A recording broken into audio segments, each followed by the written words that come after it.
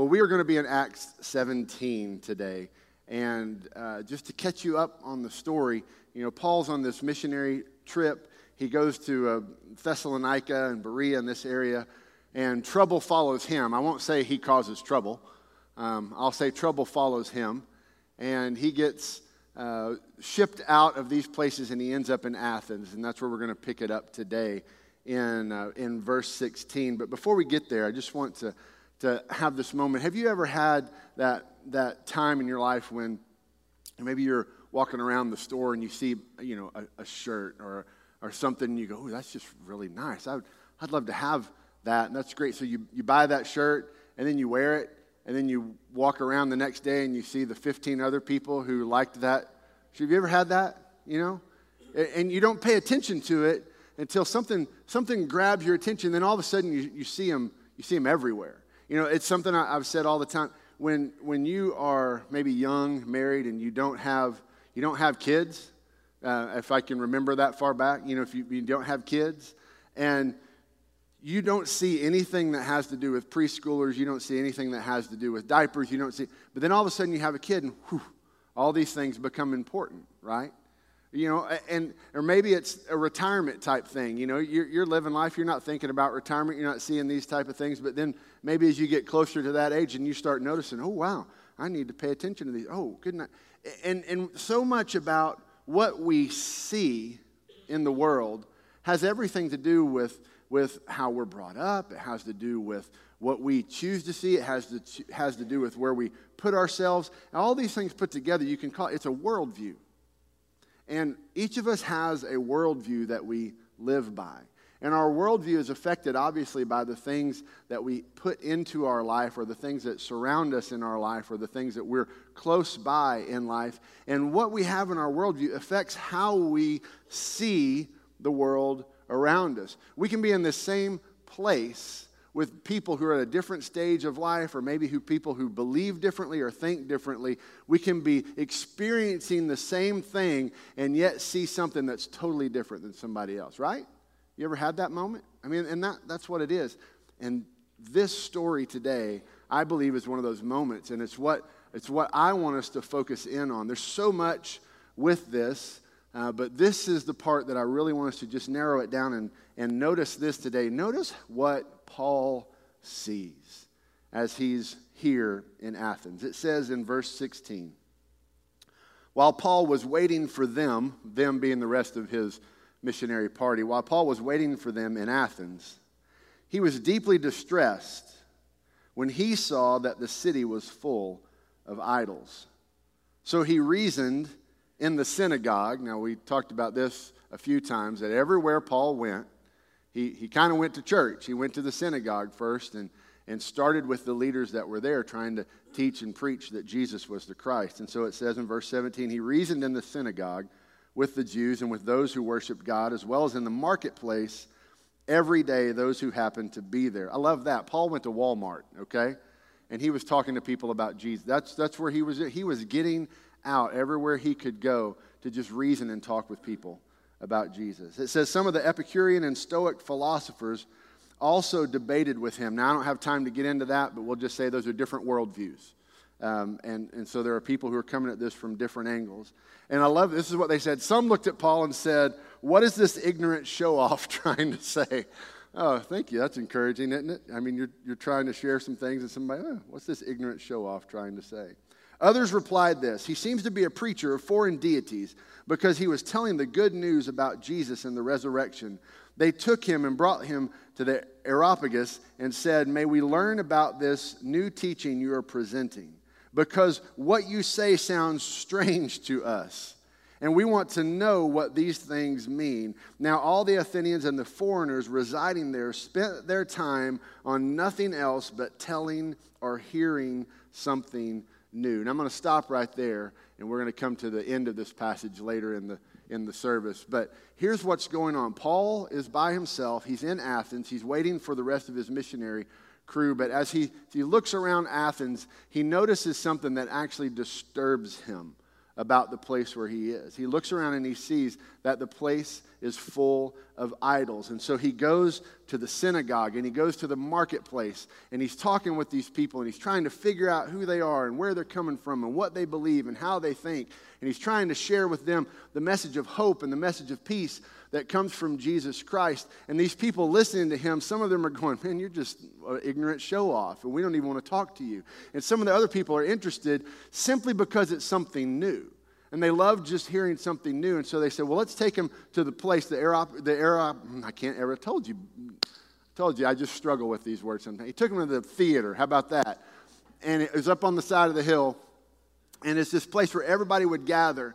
And they would come around him, and people would talk. And when we say that people would talk, they would give these 2 and 3 hour speeches, and people would just sit there and listen to people just sharing these philosophies and these things all day long. And so Paul had this opportunity to do this, and so he's here and he's teaching, and this is the picture of this is the place where he is, where it just sounds like, wow, all these people are just trying to take this stuff in. But here's what you need to understand. Paul was able to see Athens. Paul saw Athens through God's eyes. And you may have been to church before, or you may have heard somebody use that phrase before. You know, well, we don't need to look at this thing through our own eyes. We need to look at it through God's eyes. Well, what in the world are people talking about? I can't physically take God's eyes, obviously, and put them in mine and see. So how in the world does somebody gain this ability to be able to see things the way that God sees things? And that's actually where Paul was. As other people were walking around Athens, what we know about Paul is what he saw in Athens deeply disturbed him. And what deeply disturbed him about it was that the city was full of idols. Now, the city was full of idols. It seemed to be, even perhaps in some odd way, a very religious place where it really was this picture of people trying to find their way to God or a God, if you will. And you would think that there would be something about that may excite a missionary to go, wow, this is really cool. There are people here who are hungry to hear about God, to know about God, and to see. But actually it distressed Paul, because what he saw was there were so many things and so many ways that people were trying to figure this out. It was distressing to him. You know, others probably just looked at Athens. Maybe someone who grew up in Athens, you know, and they're just looking at, it's just Athens, you know. Maybe they made Keep Athens Weird shirts. I don't know. Who knows what they did. But many of them were probably just feeling good about being in Athens. They thought, we're an open-minded people. We're smart. You know, we like to hear about new things. We're open-minded. We're very tolerating of other ideas. And, that sounds like a good thing, doesn't it? And we're even a religious place. We let people worship however they want. Does that sound familiar? Does that sound familiar? But yet, when Paul looked at it, he said, you know what bothers me about this place is it's just full of idols. It's full of distractions. It's full of things that are striving to get your attention and to pull you away from the one true God. So Paul didn't look at Athens and go, this is great. Paul looked at Athens and said, my heart breaks. My heart breaks for this city. My heart breaks for this place. My heart breaks for this people. He was deeply distressed. And so when he saw it through God's eyes and was deeply distressed, it's just something that we should take note of. And how is it that Paul was able to see things that so many other people could not see or would not see? I think that's a great question for us to wrestle with this morning. How is it that Paul could be in the same place with all these other people in this city that looked like it was progressive and good and active, and yet he's distressed while other people are saying, cool, I'm in Athens. This is the greatest place ever. So this is going to sound a bit negative, and I really don't intend for it to sound this negative, but hear me out. If you don't see some things in our culture, and even in our very own town of Weatherford, which I love, that deeply distresses you, then you might need to have your vision checked this morning. Stand up here and talk about, oh my gosh, this is all going, this is just all going downhill. No, I believe that God brings us hope. He brings us when we peace, and he gives us an opportunity to share that with others. However, when we don't take into consideration through God's eyes the things that are going on around us, we obviously miss some things. So if you don't see some things in our culture, And if you don't see some, a lot of times we talk about culture, and this is why I'm real careful to say Weatherford, not Washington, D.C., okay? Not them Yankees up north, all right? Not them Californians either. I'm talking about I'm talking about your neighbor, okay? I'm talking about if you don't see some things that are happening in our middle schools and elementary schools and high schools, if you don't see some things that are happening in our city government, if you don't see some things that are happening in the homes of the people sitting on the rows around you, if you don't see some things happening in our own place that deeply distress you, then perhaps you need to have your vision checked. Perhaps you're just kind of like some of the people who grew up in Athens and just went, hey, it's Athens. It's kind of cool to live in Athens. Hey, at least we're not wherever else. And that's kind of the way they thought. Why is this so important to me? Here's why this is important to me this morning. This is a phrase that's in your notes. You can write this down. When I see clearly, I will feel correctly. Now, you need to understand what I'm saying here. When we learn to see correctly what's going on around us, then we will feel correctly about what's going on around it. Paul saw correctly what was happening in Athens. It was a place that was full of idols, and his feelings followed what he saw. When he saw correctly that this place was full of idols, his heart was broken, and he was deeply distressed. And when we are able to see the things around us, our feelings will follow that, and we will have appropriate type of feelings for our world and for those around us. Now, we have to have two things, two kinds of love to see things correctly in this world. And this is one of the things we see from Paul here. First thing, you have to receive the love of God in your life to be able to see and interpret the world correctly. If you are familiar at all with the story of Paul, Paul was a man who was a persecutor of Christians. He was a murderer. He was actively against Christianity, and he was doing everything he could to squash it out and to end it. He met Jesus Christ on the road to Damascus and was incredibly transformed and saved, and is now fast forwarded about 15 years, and we see him as a missionary and out doing these great works because he spent time with God. But here's the thing that we need to hear in this story. Paul had to first receive the love of God before he could interpret the world around him correctly. Without the love of God in his life, he saw the things that were Christians as doing as foolish, as harmful, as hateful, as anything but good. Does that sound familiar in our world as well? Takes the things that are good and it just turns it all the way upside down, because without the love of God in your heart, without accepting that gift of Jesus Christ, what these people are doing just seems like foolishness. As a matter of fact, it might even seem like opposition to the things that we're trying to accomplish, and so they were going to stand against it. Paul had to receive the love of God, and we need to understand this. Paul could have rejected the love of God. You realize that? Paul could have been met by Jesus on the road to Damascus and just ran and said, no, thank you. Or he could have doubled down and said, now I know who my enemy is face to face, and I'm just going to get after that. But he didn't. He received it. And even though, and this is key, and I need everyone to hear this, even though Paul was caught in the act by God, doing some very horrible things, he had to receive the love of God. And at this point in his life, you need to understand that he cannot let shame and guilt or his past keep him from doing the things that he needs to do.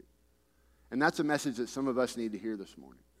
Some of us are all about receiving the love of God, but yet we haven't forgiven ourselves. We haven't really applied it to our lives. We think that there's something that we've done, or there's some way that we're so messed up or so broken that God can't possibly use me. But we need to look at the example of Paul, and we need to first realize that he had to receive the love of God that was poured out on him, that Jesus met him on the road while he was on the way to murder Christians, and said, Paul, I need you to know that you're heading in the wrong way, and I need you to know my love. And Jesus Christ poured out his love on Paul. And we need to put ourselves in this position of thinking, my word, can you imagine the guilt and the shame that Paul had to deal with in his life? Let's get real about it.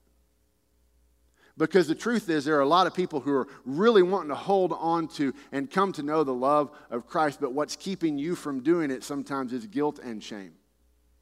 And so for you to be able to see the world correctly, you need to understand that Jesus Christ loves you on the road that you're on right where you are. He doesn't want it to stay the same. He has something better for you, but you have to first receive it. And that's the first thing that happens when you receive God's love. That's the first piece of then being able to see the world and interpret the world correctly. But the second thing is this. Second, you have to be able to love others. You have to have a genuine love and desire for other people around you to be blessed. You need to be actively working on blessing others. And I've said this before, it is such a mark of maturity as an adult and as a believer, is that you need to be able to be ecstatic when things go good for someone else. You know, sometimes when we have somebody that gets something that we want or does something that we wish we could do or has something, and we may smile and through our teeth go, oh, it's good for them. But if our heart's going, I wish I had one of those. I wish that would have been me. Why couldn't that have been me? Then there's a little bit of a love issue that we have to work on. You know how I know this? Experience. So before you think, well, Pastor, that's kind of hard. I know these things through experience, not from getting them all right.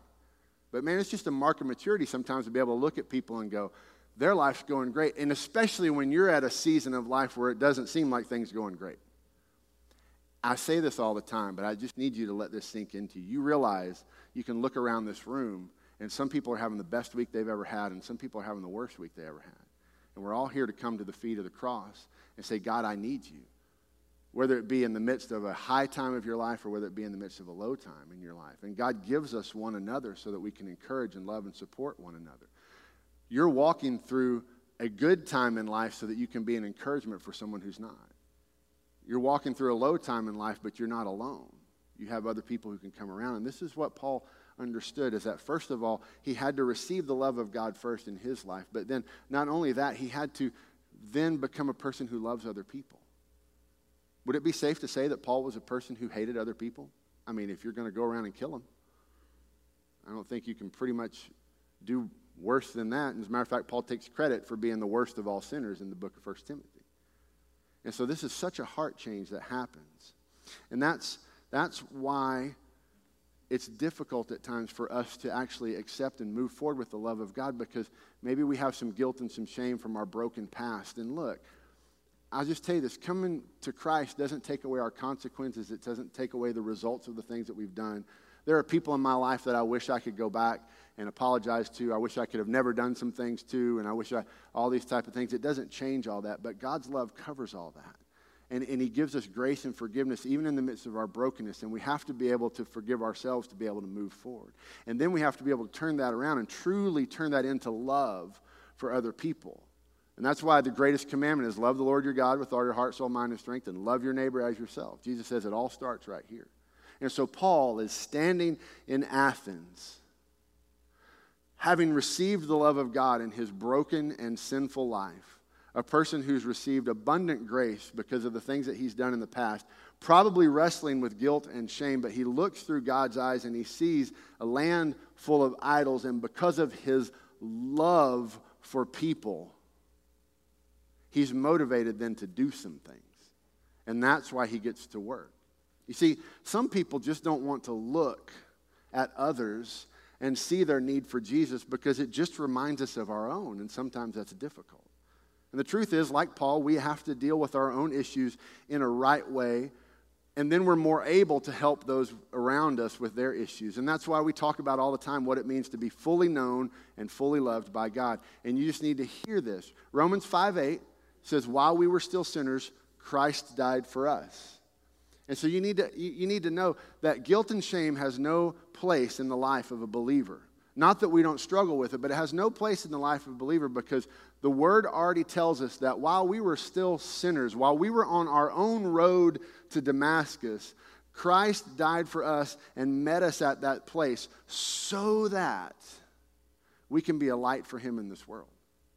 So we can have light in our own heart, in our own life, but then so that we can share that with other people. So you have to accept that love of Christ into your life amidst our brokenness and hurt and pain.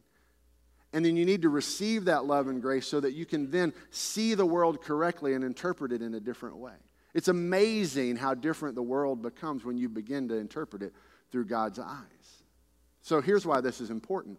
How I see the world will affect what I do. That's just the bottom line. However you see and interpret the world around you, it affects what you do. If you look at the world around us and think, well, nothing's wrong with it, then you're not going to do anything. But when Paul looked at the world around him and said, this place is full of idols, he went to work. Paul took the message to the people. That's what he did. Paul didn't just sit in Athens waiting for his friends and going, and when they got here, man, we need to have a Bible study and talk about all these people. That's not what Paul did. Paul said, well, while I'm waiting, I'm going to go take this message to the people. And he took it to the church because here's the truth. There's some people in the church that need to hear this message. He took it to the marketplace because there's people in the marketplace that need to hear this message.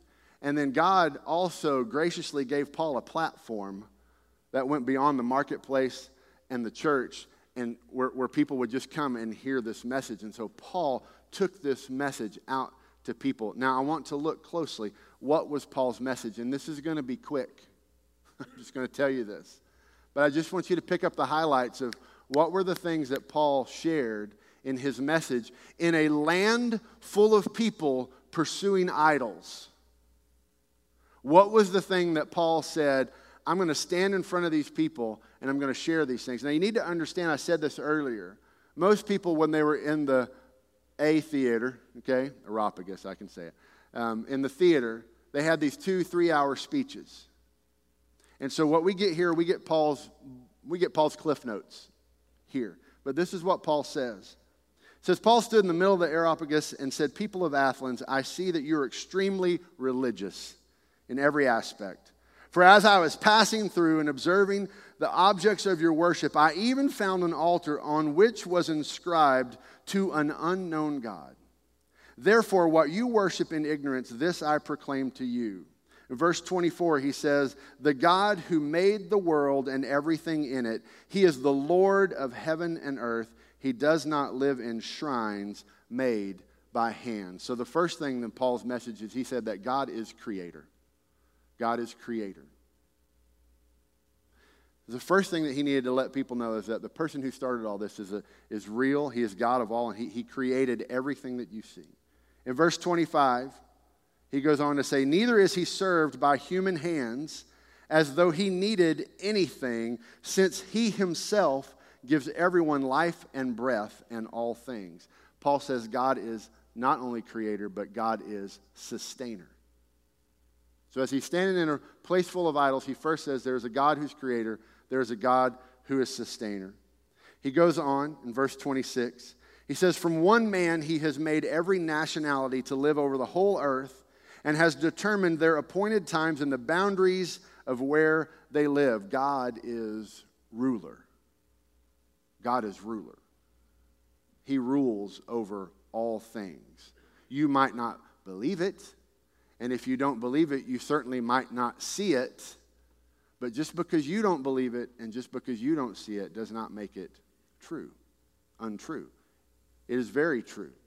And so Paul is saying there is a God who is a ruler. But then he turns a corner here in verse 27. It says that he, God, did this so that they might seek God and perhaps they might reach out and find him, though he is not far from each one of us. And this is a message for us today as well. God can be known. God can be known. He already knows you. You are fully known and fully loved by God. But God can also be known by you.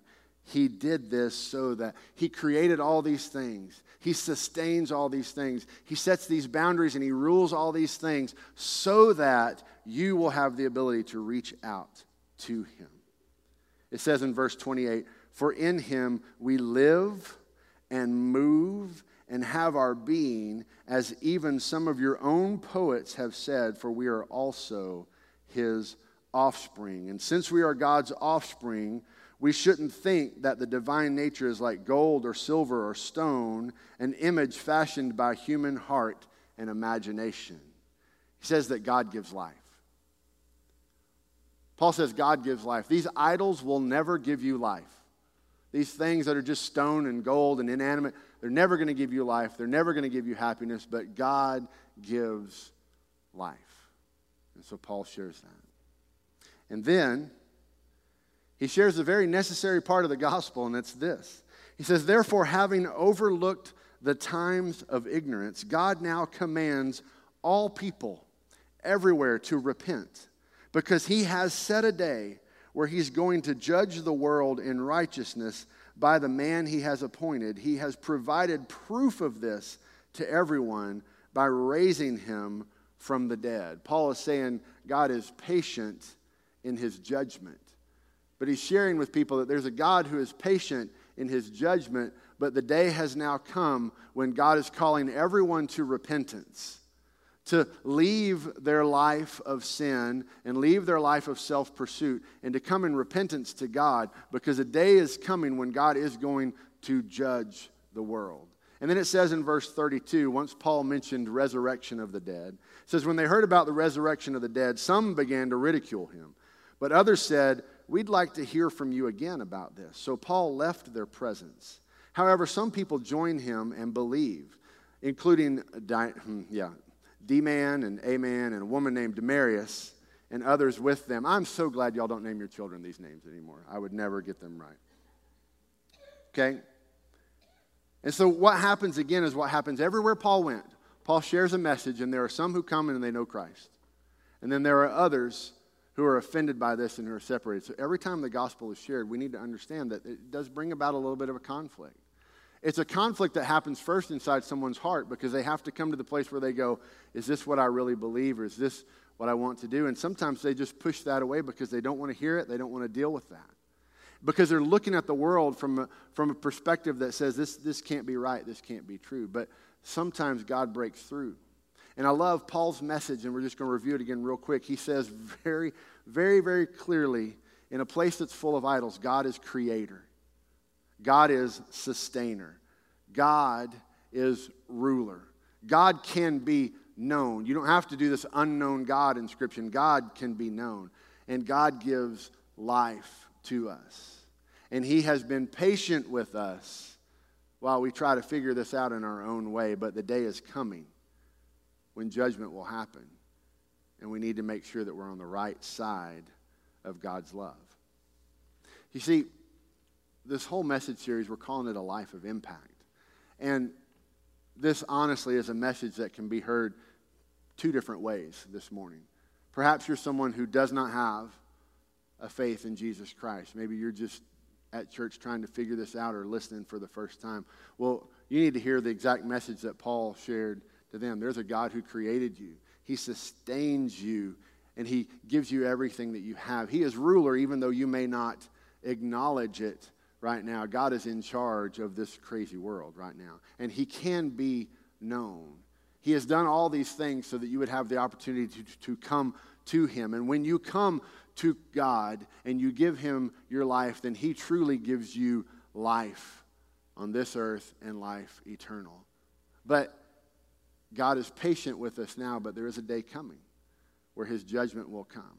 And so you need to decide today whether you're going to accept that or reject that. And I promise you that when you choose to follow Christ, you'll begin to see the world in a little bit different way than you ever have. And then perhaps there's another group of us in this place who have given our life to Christ.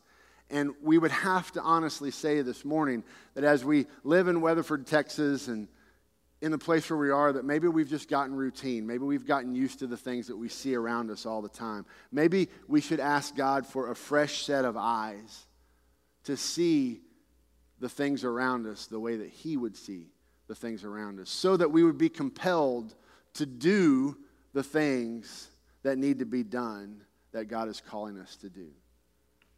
And that would be a wonderful prayer for some of us to pray this morning, that God would give us a fresh set of eyes. Because if we want to have a life of impact, we need to understand this. A life of impact will be driven by two things. A life of impact will be driven by truth and tears. A life of impact will be driven by the truth of God because we know God is right. And we know that we want to live this out, and we know that we want to share this with other people, and we know that they need to hear it.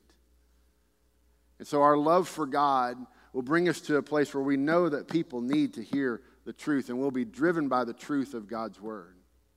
But we'll also be driven by tears. And what do we mean by that? Compassion and a love for other people. When we see the things around us that are causing people to go away from God, it'll be something that will do in our heart what Athens did in Paul's heart. It will cause us to be deeply distressed. It will cause us to come to a place where we go, I have to do something, and I have to do it now. And God can use you in the church. God can use you in the marketplace. And for some of you, God may be building a platform for you to be able to share his gospel message in a way that we've never even imagined if you will follow and accept his word today.